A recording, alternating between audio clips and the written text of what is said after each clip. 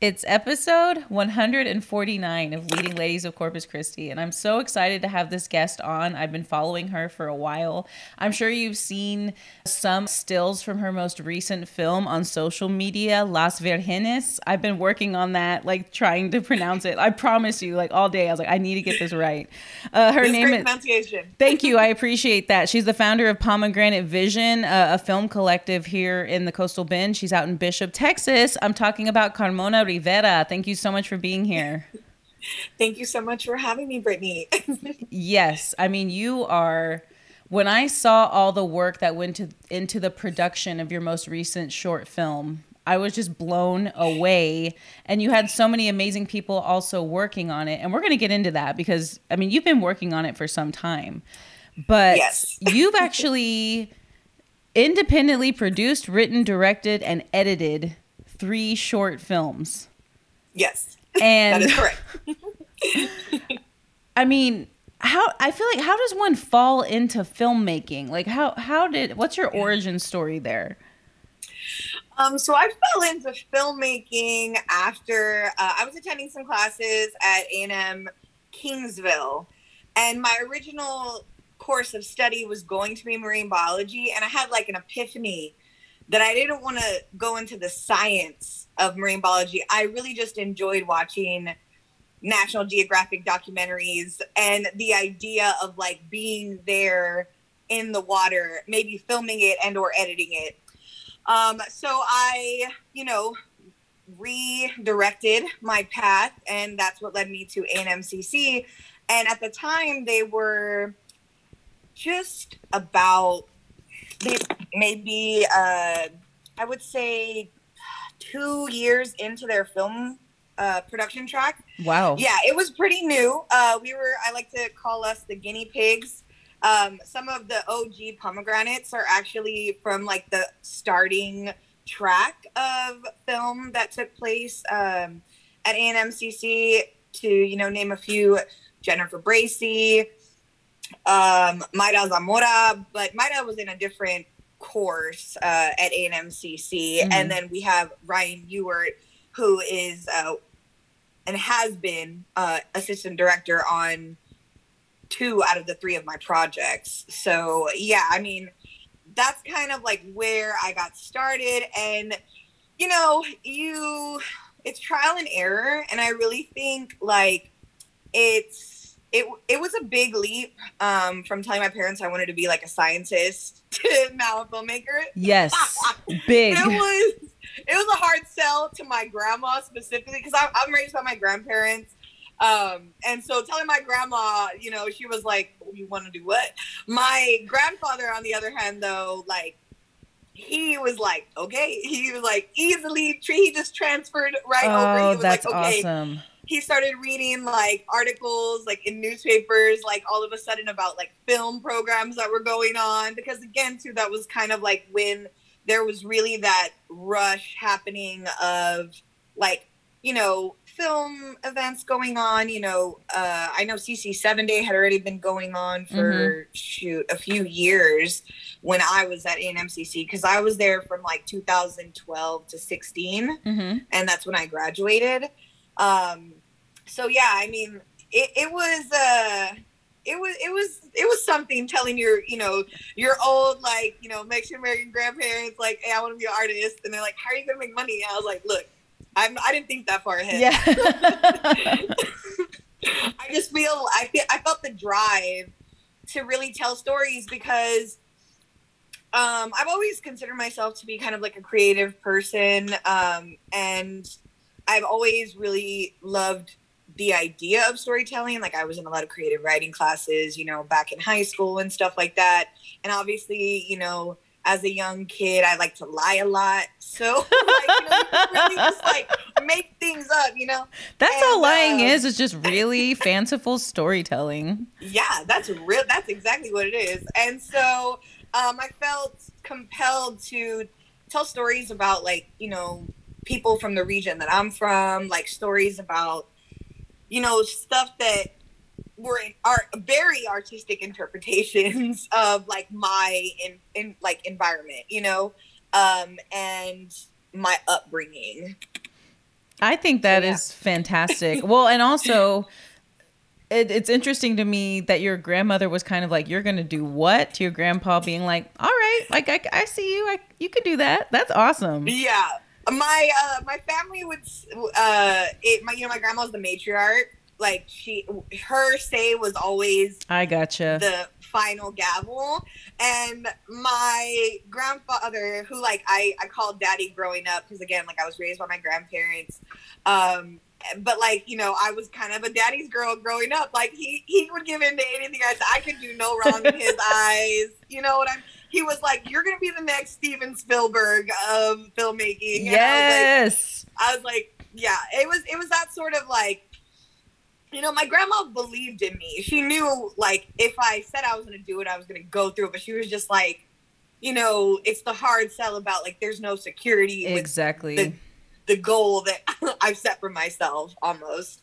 But yeah, like my daddy, while he was alive, he was one of my biggest supporters. He's actually who my second short film is entirely about, that short film is titled El Poeta. Yes. It went to the Oaxaca Film Fest. It did go to the Oaxaca Film Fest. Yeah. I mean, like, that was my main goal with El Poeta.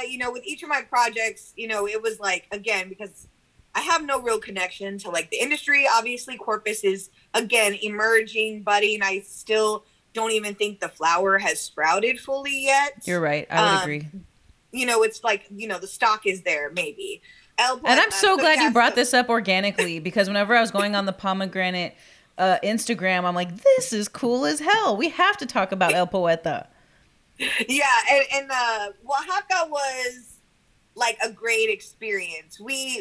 Our goal for that one, was, can we get into a film festival? And mind you, I mean, we try to get into a lot of them. I mean, I have just a, scroll like list of the festivals that we applied to, but, ultimately were, turned down from.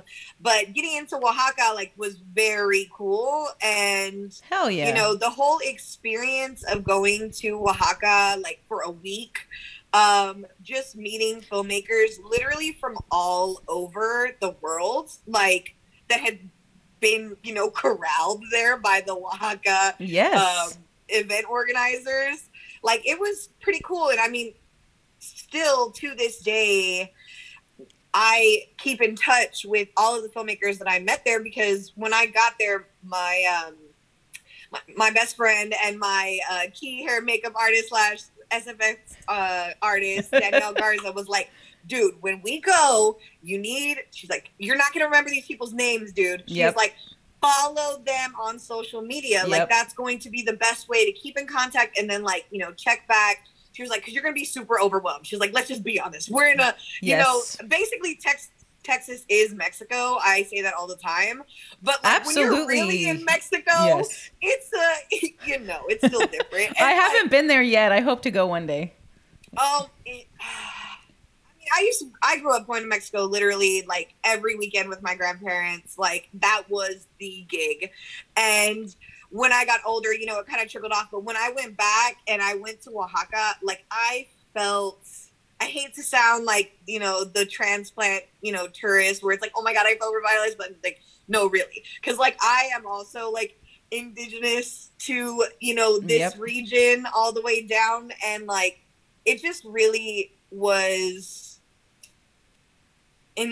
inspiring to just be out there and like be nobody out there, because they run this. I am just being like allowed access into here. Absolutely. And I am grateful for it, and I love it. And like, I mean, Oaxaca had its ups and downs, like on the back end, you know what I mean? Mm-hmm. But I would say it was perfectly balanced in my overall experience. Like, I would not trade any of it for what I have grown to learn and know from that experience, Yes. I mean, you literally went there to screen your film. I mean, that was like the world premiere of your film, and you did it in homage to your grandfather. Like, how important is that? And to me, also, being selected for Oaxaca Film Fest, that's a big deal. I Yeah, mean, thank you. Yeah, and it was yes, its 10th year, like it, in procession. And I was like, it's pretty cool. Like it all just felt like cosmically aligned, without a divine doubt. timing sort of situation. Like it was. I highly recommend it. Oaxaca is beautiful. Like, and we went like as a crew of us, and it was. I mean, it was just like magical. Like, I mean, just again, like, not to sound cliche or anything like that, but it was the experience that I definitely like romanticized in my head Of as like a course. emerging filmmaker. You know what I mean? That is good. And so, why? I know you said that your grandfather was a major supporter, and of course, you were a daddy's girl. And so, why was it so important for you to make a film that was inspired by him?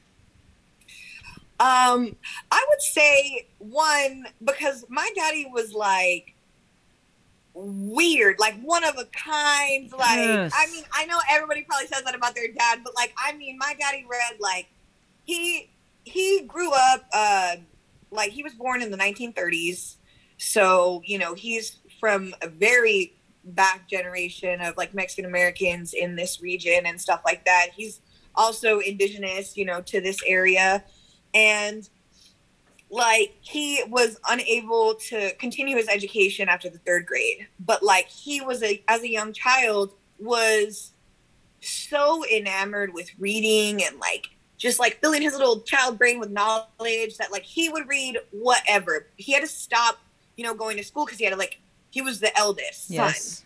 and so he had to like help his family and raise like all of his younger siblings, and keep everybody secure as a family. School's not important when people are trying your family's trying to survive. Yes. And but through all of that he continued reading. I mean, he knew how to read in Latin, he knew how to read in English, he knew how to read in Spanish. Like I mean, Wow. it just like he was like fill up the brain. That's all he wanted to do was consume. And he was like he would always tell me like that he was so fascinated by the way like writers could put this like imagery into your head and like make you think and see things that like you've never seen before, but because you're imagining it. And the same thing with poetry. Like he was very into poetry as well. And that's what led me to write the story. I was actually lucky enough to tell him that I was going to make this film Yes. before he passed Wow. away. Wow. Like he read one of the very first drafts, and like what originally was supposed to happen was the poetry we were going to be using was from excerpts from like Octavio Paz's poetry. But after he passed away, it just seemed more like correct to write it myself based off of like phrasing that like he said. Yes. So yeah, so one of the poems that is recited in El Poeta I wrote myself, like in homage to my daddy, and it's like it's portrayed by the character that's actually supposed to be my daddy as well. And like the story basically is also artistically interpreted off of true events that happened to my grandfather back in Kingsville, Texas. Wow. Yeah, so there was a local man in Kingsville who would go to bars, and when he would get drunk, he would start randomly spouting poetry and like excerpts from prose and literature and like, philosophies and stuff like that. And one time my daddy had come across him in the bar, because I mean this was again back in the day, so this was when the smaller locally owned bars were thriving in the area. So it was not like you just caught him. It was like it was a chance encounter. And on the night that he happened to meet him, my grandfather knew the like poem that was being recited by the man, and so like they started up a conversation, and like they started talking about, the different kind of stuff they had read, and like, the lives that they had led as like poor, Mexican men, and how like, had they been able to like go to school, like who knows what they would have become. And like, that was one of the things my daddy would always say, like when he was around, like, you know, like I always think like what would have happened, like had I been able to been afforded the opportunity and the luxury and the privilege of education, right? As an indigenous Mexican American man. And that was what I centered El Poeta on. Like it literally tells the story of two men who like meet after this character Reyes gets beat up for like reciting poetry to a girl that another guy is interested in, but because he's like machista and like mad that he doesn't have the education and, you know, literary knowledge that this character Reyes has, he beats him up, and then downtrodden Reyes stumbles into another bar, and that's where he meets the character Zaragoza, known as the barrio poet. And that's why, like, again, like I created the story was, you know, in honor of that. And I remember when I had my daddy read it, he was like, "This isn't how it happened." I was like, obviously it's not how it happened. And loosely based on true events. It's artistically interpreted. Like, and he was like, "Oh, okay." He was like, "Okay," because I was gonna say that's not how it happened. I was like, let me set the record straight. Yeah. and I tell people too that, like, you know, this is and it was not exactly the true situation that happened. It is my interpretation of events. Absolutely. Yes. Like you said, like your romanticized vision of whatever, you know, the story you're telling with some artistic license. Yeah, exactly. I was like, I'm your granddaughter. I am / daughter. I should be able to do whatever I want. Like, stories. Duh. I always tell people who have relationships with their grandparents that to me is one of the most priceless relationships you can have, because you really are getting to see where you came from. And I never had relationships with my grandparents at all. And the fact that you could, you know, have these conversations with your grandfather and ultimately make a short film inspired by him is absolutely beautiful. That is so, so cool. I mean, so what did your grandmother think of this whole process? I mean, you know, after he passed away, obviously the grieving was immense. And I just remember, like, he actually passed away in the middle of me filming my first short film. Oh, wow. And, and I remember it happened, and, like, I didn't tell anybody because we had already invested so much time. And, I mean, some people would, you know, call me callous, maybe call me cold because I continued to work. But to me, one, it helped kind of divert the pain for a moment. You know what I mean? Because I'm creating something beautiful with so many people. My first project, I had a crew of 40 people under my belt, like total. Wow. Yeah. And then the second one was 50. And this last one was, I think, also like in total, like virtually and extended was probably also around 50. But when I was making, you know, the first one and he passed away, we continued on, we pushed through. Nobody knew except our other executive producer and at the time my assistant director. And, you know, they kind of like took over the reins for me when I had to like step away for, you know, some family matters. And then I came back and we finished because 2 weeks after he passed away was when we were filming, and it had already been scheduled for like 2 months. And the location that we had was like now or never type situation. So again, you know, I went through and we finished it, and my first project I was so proud of, you know, and after my grandma saw that, she was like, wow, like you're really doing something. Yes, I love it. And like our first, like, you know, private cast and crew premiere, I mean, we had the whole room was all the seats were taken. People were, and it was just standing around for everybody that, you know, showed up. Cause again, it was like all the crew, and then some of them brought extra people. And of course, nobody RSVPs. So it's like, you get bombarded.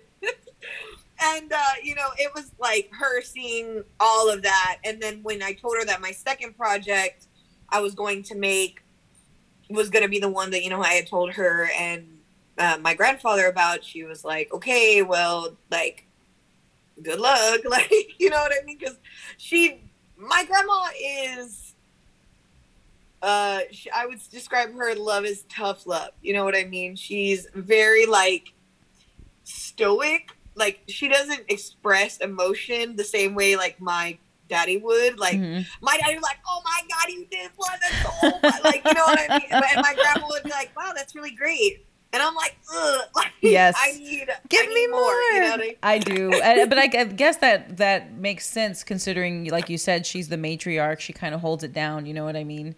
Yeah. I get that.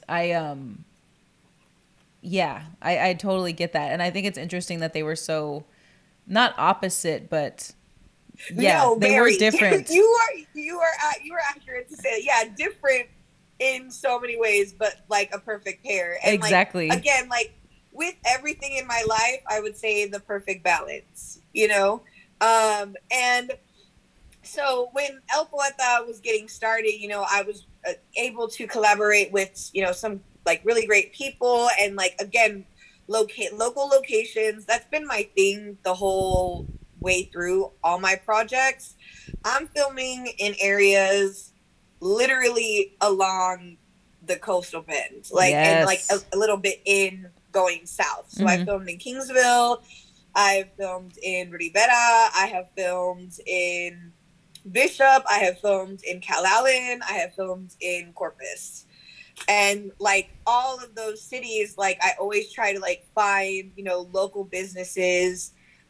Also too, you know, because that's kind of where the authenticness for like the set design and stuff, it's easier to transfer. Sure. And with my projects, you know, I was doing a majority of everything in the beginning. Like everything. Like the credits roll and it's just my name. You know what I mean? But I mean, that shows how much you love it though. You know what I mean? Some people would look at that amount of work and be like, I can't do that. I'm not going to do that. And you said, I'm going to do it. This is really important to me. This is what I'm passionate about. I'm going to make it happen, even if I'm wearing 25 different hats.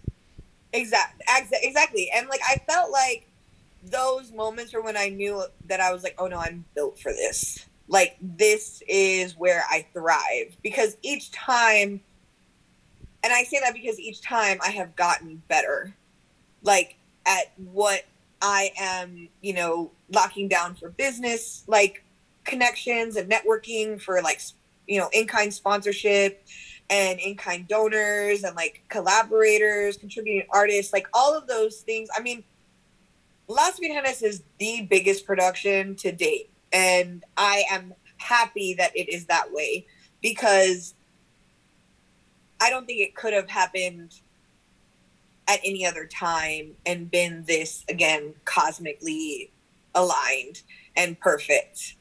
And I don't know. It's just, it is a lot of work.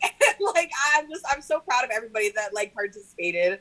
Like, I can't wait to show everyone what we're doing. It's just like, we've had a little bit of financial hiccups as an independently run, you know, thing. Like, you know, girl, even big studio productions have financial hiccups like all the time. If you watch behind the scenes documentaries, the funding is always falling through. It's insane. It's all over the place. Yes. Yeah. Exactly. So, I mean, like, I'm really glad that everybody, you know, that has participated is actually really patient, like, and understanding. Because, like, as I'm sure you know, have, you know, assumed, I'm one of the main people financing these things. Like, in the beginning, my first two projects were like, I was receiving in-kind donations. I was like buying $5 pizzas, like for like crew meals, you know, like all of the kind of discount. I mean, I'm still very frugal in all of my practice now, because I don't think there's anything wrong with that. But like, from then to now, if Taylor from 2017 knew what Taylor in 2021 is doing, she would be blown away. Like, she'd be like, there's no fucking way. Excuse my language. No, But like, you do not censor yourself. But this makes me so happy because I love hearing you say I have gotten better. I love hearing you say that. And that younger you, newbie you would see current you and be blown away. That is badass. Yeah, she would be like, who in the hell are, what? Because like, for example, this project now, I can confirm, I'm giving you like this is like top secret news. Woo! But like we at this point have like now established networking all over the United States. Like, wow. For Las Viranas. We have somebody in the Californian region that is a very huge supporter and proponent of LV. We have an audio composer working out of like the northeast tip of the U.S., like in the 12 states. Yeah, the ones that like to call themselves the OGs, the colonies. Yeah, the colony. Yes. We all know the truth. Yeah, we all know the truth. So like he's out there, and then we've also, had two of our lead actresses and actor were out of the Carolinian region and then Colorado as well. So, I mean, like, LV is a bit, that's why I'm saying, young, just out of college, making a short musical film, Taylor, director, would have been like, bitch, you're doing what? Like, who? Why do they care? And I would have been like, let me tell you why. That is, I mean, and so that's in like a 4-year time span, right? Or yeah, you graduated in 2016? Yeah, 2016, and then 2017 was when, because I graduated December 2016. Okay. So December, 2016, I started filming one for my baby March 2017, finished in November 2017. Editing was locked in March of 2018. Wow. So 2018 me, like, dead. She'd have been like, bitch, I am collapsed. What? Yeah. Well, I mean, and can you see, whenever you go back and look at your films, can you see progress in terms of shooting, editing, everything? Without a doubt. I mean, I look at LV, me and Jennifer Bracey she's been on all three of my projects. Shout out Jennifer, OG Pomegranate, to the day we die, gang. That's like all the way. And like, we were looking at the Las Vegas footage, and she's like, Taylor, oh my God. Like, can you believe your first project was a short musical filmed like Guerra style out in fucking Kingsville late at night? And I was like, I mean, yes, but no, not looking at this. Like, I'd be like, no, this girl went to film school. Like, she knows what she's doing, but still emerging though. Mm-hmm. Still very much figuring it out. I do not want to in any way say like I am like the know-all be-all of filmmaking. And no, I am literally learning every single time. And that's like my biggest takeaway each project is like, you learn from them and you make yourself better the next time. And then you're going to end up learning it again because you're still not going to be good enough. Yeah. And it's just like a process until you kick the bucket, as they say. Yes. But honestly, I like that too, because there's just always going to be room for growth. You're always going to be getting better and better and better. I mean, and you loving the process of it. It sounds like you do have it figured out in terms of knowing how you want to live your life, because this is cool as hell.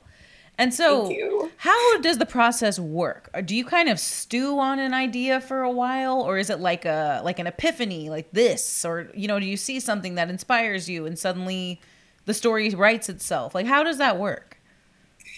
Yeah, like, okay, so my first 3 projects were epiphanies that I had out of like the final semester at A&MCC.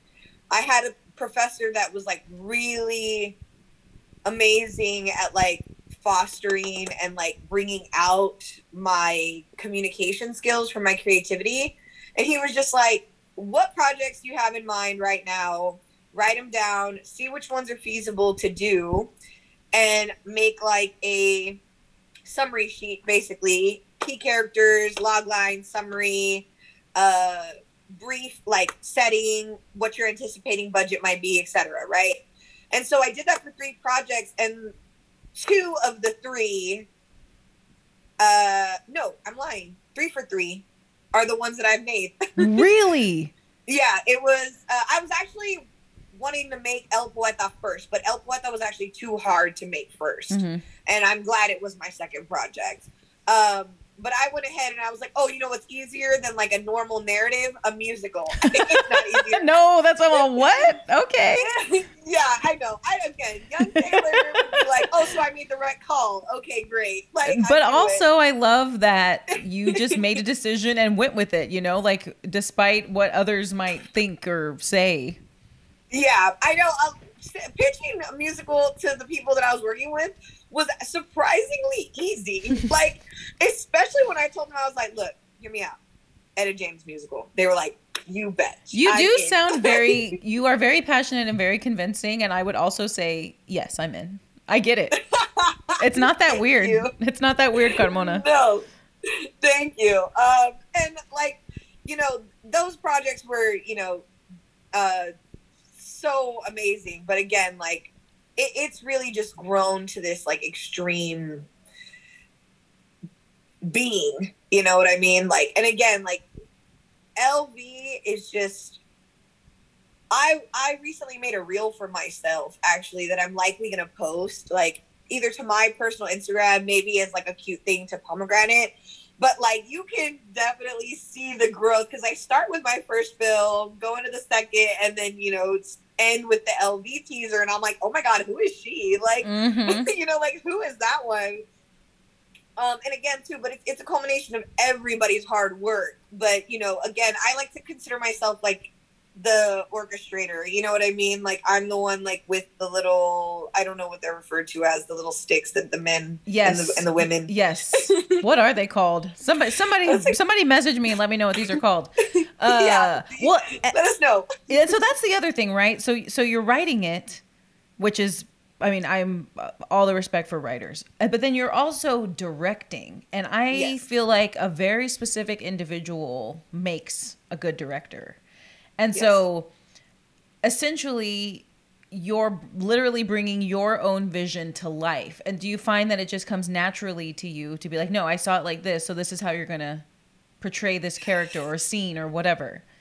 Yeah. So yes, absolutely. Because truthfully, these projects that I've made are very personal to me. So like, it just obviously made the most sense that it would be me directing it. It Agreed. Absolutely would not make any sense for somebody to be directing a film about my late grandfather. You know what I mean? And be able to tell that story correctly. Like, I don't care how much you think you understand about indigenous Mexican men and their struggle. You're not going to understand the struggle of this one. Yep. Like, ooh, yes. And that's right. You know? And so, you know, again, too, like, LV is also very personal to me. I mean, it's literally... The people that know the project like in detail know that the 4 lead characters, you know, Lupe, Luna, and the twins are me broken up into 4 different people. Oh, wow.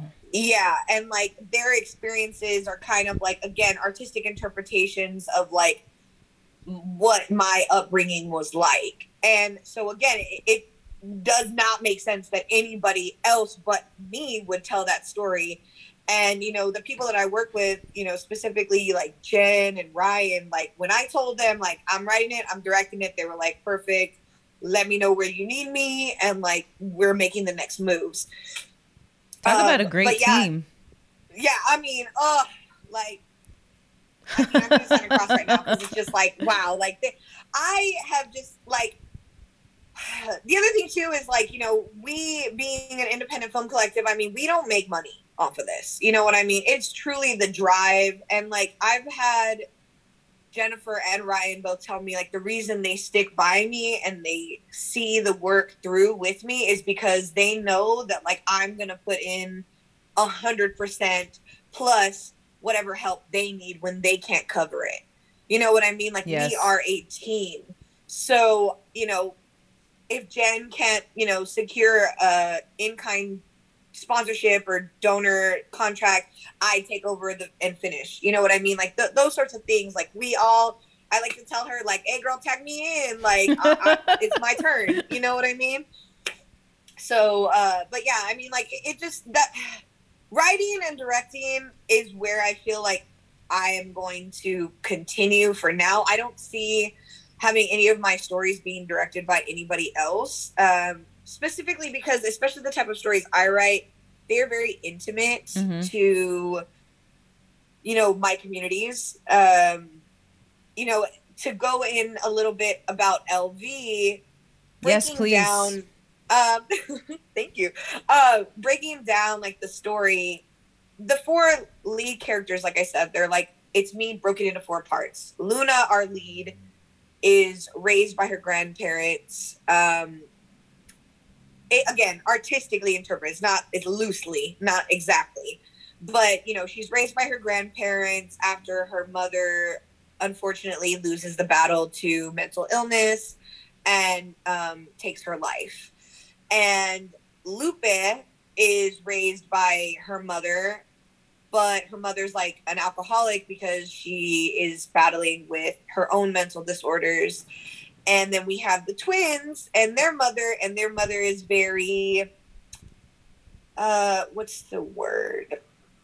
Scandalous. You know, she's very promiscuous. She's very open with her sexuality. Men come and go out of her home. And so these girls are all being raised by different archetypes of women, yes. Right? And they are Mexican American indigenous characters raised with that blend of like brujeria and Catholicism, right? They go hand in hand, yes. Right? Where you know this region is, and in there, this story is talking about what happens when you muddle the two too much because you don't really understand either practice. You know what I mean? Wow, this sounds really cool. Yeah, and like these girls, again, they're traumatized from their own sort of like mother wounds, and they've all made a pact after, you know, what they think was a meeting with the Virgin Mary, that they're gonna retain their virginity and like never let a man like take something that is theirs. But one of them does. One of them is not able to see the pact through, and that's like where our whole story takes place. Like we're finding out like right around the time where everything is kind of collapsing in on our lead character Luna, the guilt of her decision, the weight of that, plus knowing, you know, her mother took her life because of a broken heart situation. Oh wow. And then, you know, the fact that she's been lying and has now betrayed her sisters. So she does what she thinks she must do. And she sacrifices, makes a sacrifice to like an ancient being, i.e. Santa Muerte. Mm-hmm. And that's like kind of what our story like. Oh gets into, my you know? gosh. Okay. So yeah, so I mean, not just me, there's many of us that like want to see this film. And so will we get an opportunity to see it? So what I'm likely going to do, obviously, because like COVID situation still happening. I mean, we're still right now in post-production. Mm-hmm. I mean, we just like wrapped our crowdfunding campaign and we were able to raise through the Indiegogo, like a portion of it. And then through some private donations, we raised about a third. Okay, great. So yeah, we're still like close, but you know, like we're still trying some things. Because the last leg of like post-production that is really our main focus is color correction. That's kind of the main thing that is right now keeping us at a simmer, because we still need the funds to find and secure a color grader or colorist for the project. And then after that, what is likely going to happen is there will be a digital screening that we host for our cast and crew first, because they have to get the premiere status. Yep. Private premiere status. Because of course. Another thing too, like, we can't really promote it too much to the public, because if we put it in film festivals, some of them have specific rules. Yes, that's right. Yeah, so it's that's like right. We kind of have to like have it be like more private situations. So after our private cast and crew screening, what we are considering at the moment is having like a private digital screening where, you know, maybe we charge like a $5 entry fee or something, just to kind of help us maybe with some funds or something like that. Yes. And, you know, have it premiere that way. Also, too, just because of COVID and stuff like that, it's a lot to have to go through. And one of the most easily accessible to a lot of people is just doing it digitally now. Yep. So the answer is yes, it is on the back burner. It's definitely something that is like next in line to happen once picture is completely locked. And we have, you know, the edit secured. We have sound now is like already being done and designed to the edit. So, I mean, I just got back a edit from our sound department, because that's another thing too. I edit it, but I don't do sound and I don't do color. Like, no, I mean, yeah, I was about to say, like, you literally do like everything else. Yeah, I know, and I know where to step down. You know what I mean? I know where to delegate out. Mm-hmm. And we have on sound Gavin Solis and Ariana Gill, who were actually the production sound designer and then the utility sound technician on our crew. So it kind of just like perfectly, again, like fit into them, you know, being handed over the baton to the next stage. For sure. And after my edit, there's, you know, a scene that we shoot at Fresco, and in the edit, it's so quiet because like you don't have anything on when you're filming. Like you turn everything off. And it's dead silent. You can just hear like the girls talking. There's even kind of like a mild echo. So when you're watching it, again, me specifically, there's the disconnect. But in my mind, I already imagine it with the kitchen sounds, with sounds of some like music playing. yes, of course. That sort of stuff. The sound design and the score that's taking place in the scene. But I got it back from Gavin and Ariana the other day, and I was like, oh my God, it's already so much life is already just like injected into the like footage. It's so good. This is exciting. Oh, and also you made a post that to you, that's one of the funniest scenes you've ever written, right? Oh my God.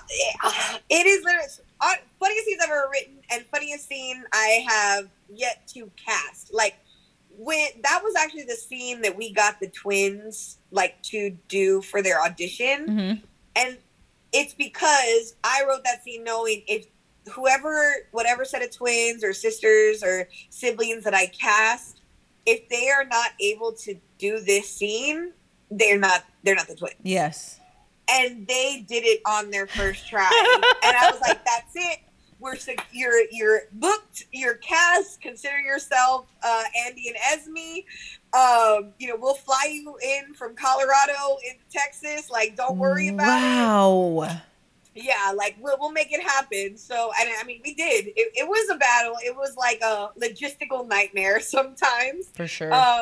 But you know, I knew that they were the perfect like talent to portray these characters, and they just embodied the kind of like blase, like, oh, we're just using these men, like it's a really not that serious, like. And they obviously too had their own moments of improvisation that was just so funny. They had a line that literally made everybody die while we were filming. One of the twins was like, eat your salad, like to somebody who was like in the thing, because like they were causing a ruckus. They stand up and they salute and they like start dancing like all crazy.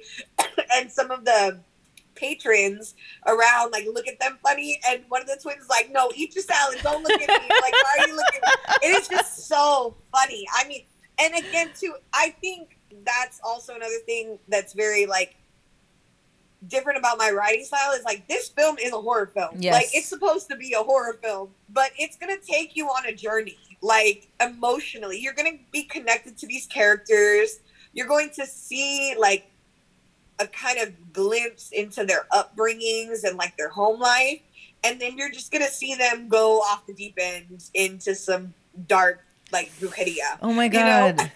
This sounds, I can't wait. But I also don't want you to show the public because, like you said, the film festival requirements, like, yes, keep it close to your chest because I like that you would have that option. And I'm glad that you brought up upbringing and home life because I wanted to ask you, how has your own in Bishop, Texas influenced your writing style and your directing style?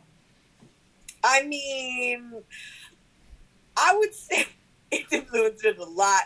So much so that it's like people are like, man, you are country girl. Like you are from, like I said, like earlier, like I'm from the Monte, like I am like from the ranch out here in like the flatlands. That's what I call Bishop because it's like as far as I can literally see into Corpus from my front yard. You know what I mean? Like yes, that's how flat it is yes. over here. My husband's grandfather lives out there, like his whole family. Like I love Bishop. It has this like special place in my heart.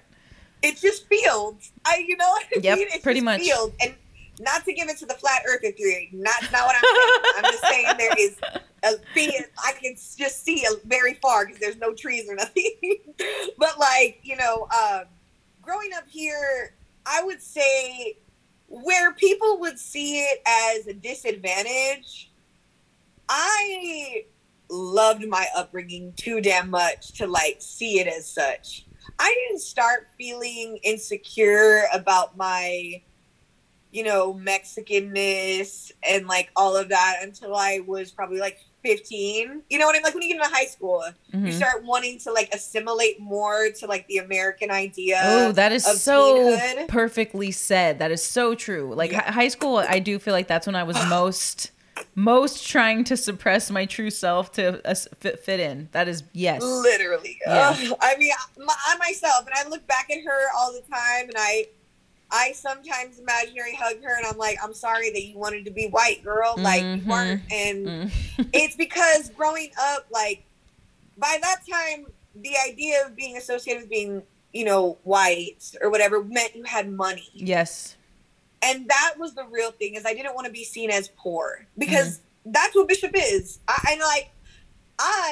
Now, you know, I'm much older. I'm 30 now. I've lived through some things. I've survived through economic collapse after economic collapse. Like, I'm just vibing. I'm not that hard on myself because I don't have it all figured out. But, you know,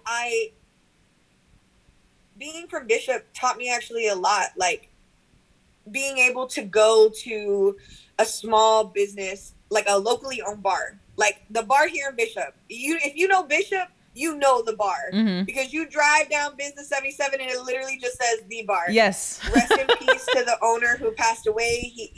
That was a few years back now. Oh man. But like that's like me going in there being like, hello, sir. I know you are, you know, over the age of 80 and probably am like, what is this 20-something-year-old trying to film in my like old little like shack bar? And it's like, no, you don't understand the aesthetic. It's so good. Yes, it's exactly. Yes, you get the vibe there. There's no pretentiousness. It is what it is. Yeah. And like the other thing too, like with El Poeta, like that was the same thing. Like we filmed at Mika's Lounge off of Port. And we filmed at the Blue Room, which was owned by Mr. Jesse, who also... Is that on Castores? Yes. Yeah, that's right, but close to my house. I know where that one is. Yeah, and, you know, rest in peace to Mr. Jesse as well. But, like, when I walked in there, I left, like, my little summary sheet. I left my info. I was like, hi, I'm like a film director, like blah, blah, blah. I've done this, and this. You know, if you could have the bar owner call me back. And, you know, he read the sheet. He met me.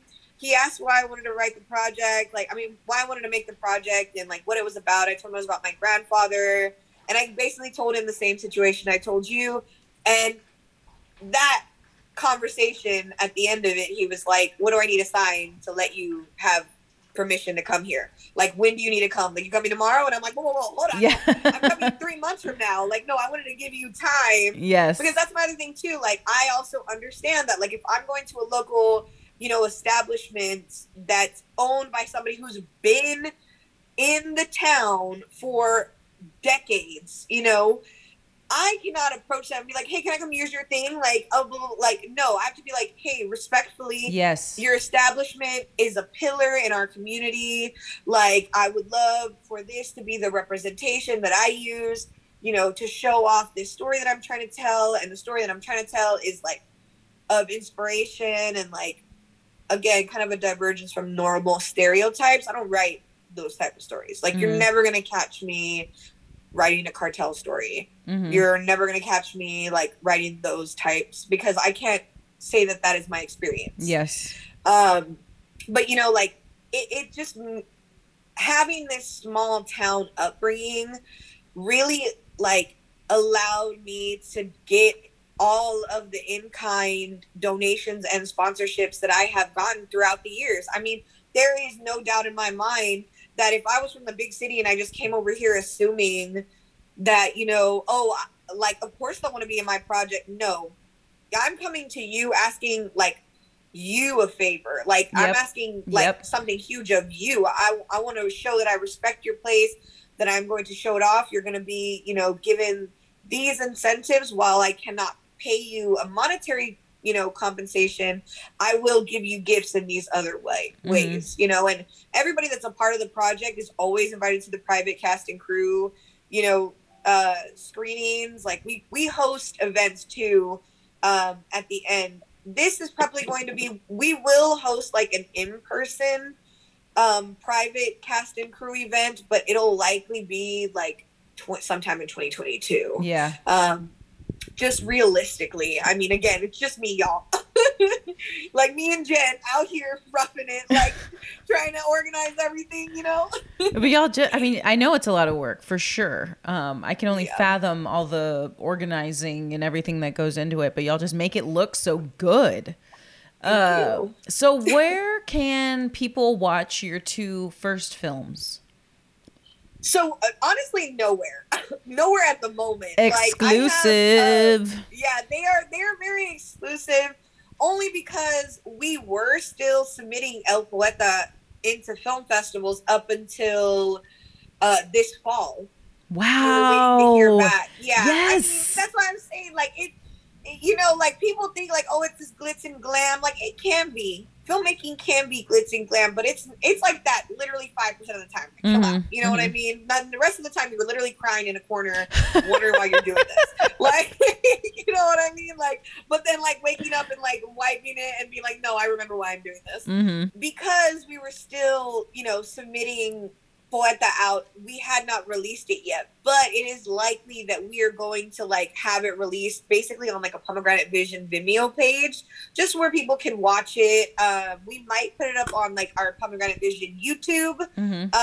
If not, in the winter time at the beginning of 2022 is when we'll finally be like, okay, we're not submitting it to festivals anymore. Like, we're not like worried about the premiere status and stuff like that, because even though you have like a world premiere at something, you can still have like a United States premiere. You can still have like a state premiere.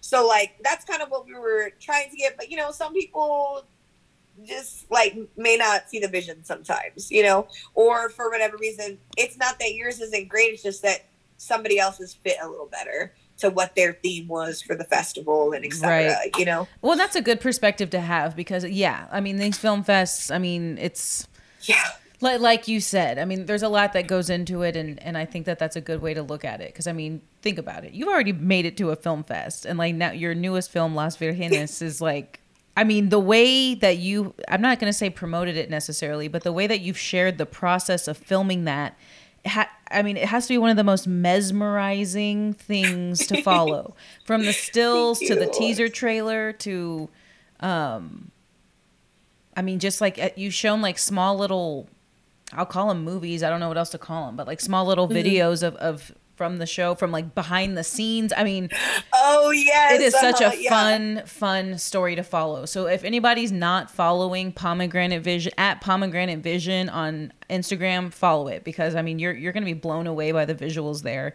Plus, there was previously an opportunity to support y'all. I know that that campaign is closed. So is it possible for people to support you and Pomegranate Vision? And if so, how can they?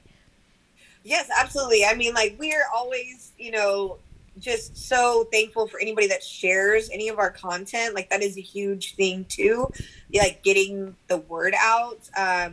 Definitely, if anybody does want to still contribute in any way, they can always send us a DM to our Instagram, Pomegranate Vision, or on Facebook. Again, the name is Pomegranate Vision. And, we are so grateful for everybody that comments on it and that does reshare our posts. It really means a lot to us. And the people that were able to contribute to our Indiegogo, like, it meant so much to even have like those few contributors that like saw something in our project that they felt like they connected with. For sure. No, that's because you guys deserve all the love and all the support. And truthfully, yes, sharing is the easiest thing in the world to do. Just like sharing in your story, it takes like a second. I'm not sure people realize how much adding something to your story, for a business or whatever it may be, it just is such a huge compliment. So yes, please do that. And also, if y'all feel like donating in other ways, or I'm sorry, supporting in other ways, hit Carmona up at Pomegranate Vision. So one last thing before I let you go. For anyone who is considering going into film or art or, something more creatively driven as opposed to maybe science, what advice would you give them? That is hard. I like to say that, always take advice with a grain of salt. You know what I mean? I am very that's a good harsh. One. I'm a very harsh critic. I'll be dead honest with you. Filmmaking is not easy unless you have, some experience, some connections. But if you're doing like this type of guerra, like independent filmmaking that I am on the track for, all I have to say is get ready, brace yourself. Like, the storms will come. Like, but you will stand through them if you really plant yourself. You know what I mean? It's really about like finding the right crew, making sure that you also know what your voice is. Like, why do you want to be a filmmaker? Like, for the glitz and the glory? Again, too, no. Like, that doesn't fly with me. Like, if you want to do this because you have a story to tell, you like have an experience that you absolutely need to, you see things so visual. If I hear it in your voice, the passion, the dedication, I'm going to tell you, yes, go for it. But again, be ready for the storms. If you're doing it, for reasons that you don't know yet, I'm going to tell you to like pull back on yourself and really look inward as to why you want to do this. Because you're not making money out here in this. I mean, if you want like a career style stuff, that's different. Mm-hmm. You know what I mean? Going and working PA gigs and then rising up the ranks, I can't tell you to that. I can't speak on that experience. But like my version of filmmaking, I'm going to tell you, this is not easy. But like, I swear to God, if you stick it through, you are going to be like mesmerized by yourself and by the people that you have near you, at like what y'all literally brought to life. That is so awesome. My God. Yes, I couldn't. I mean, just wow.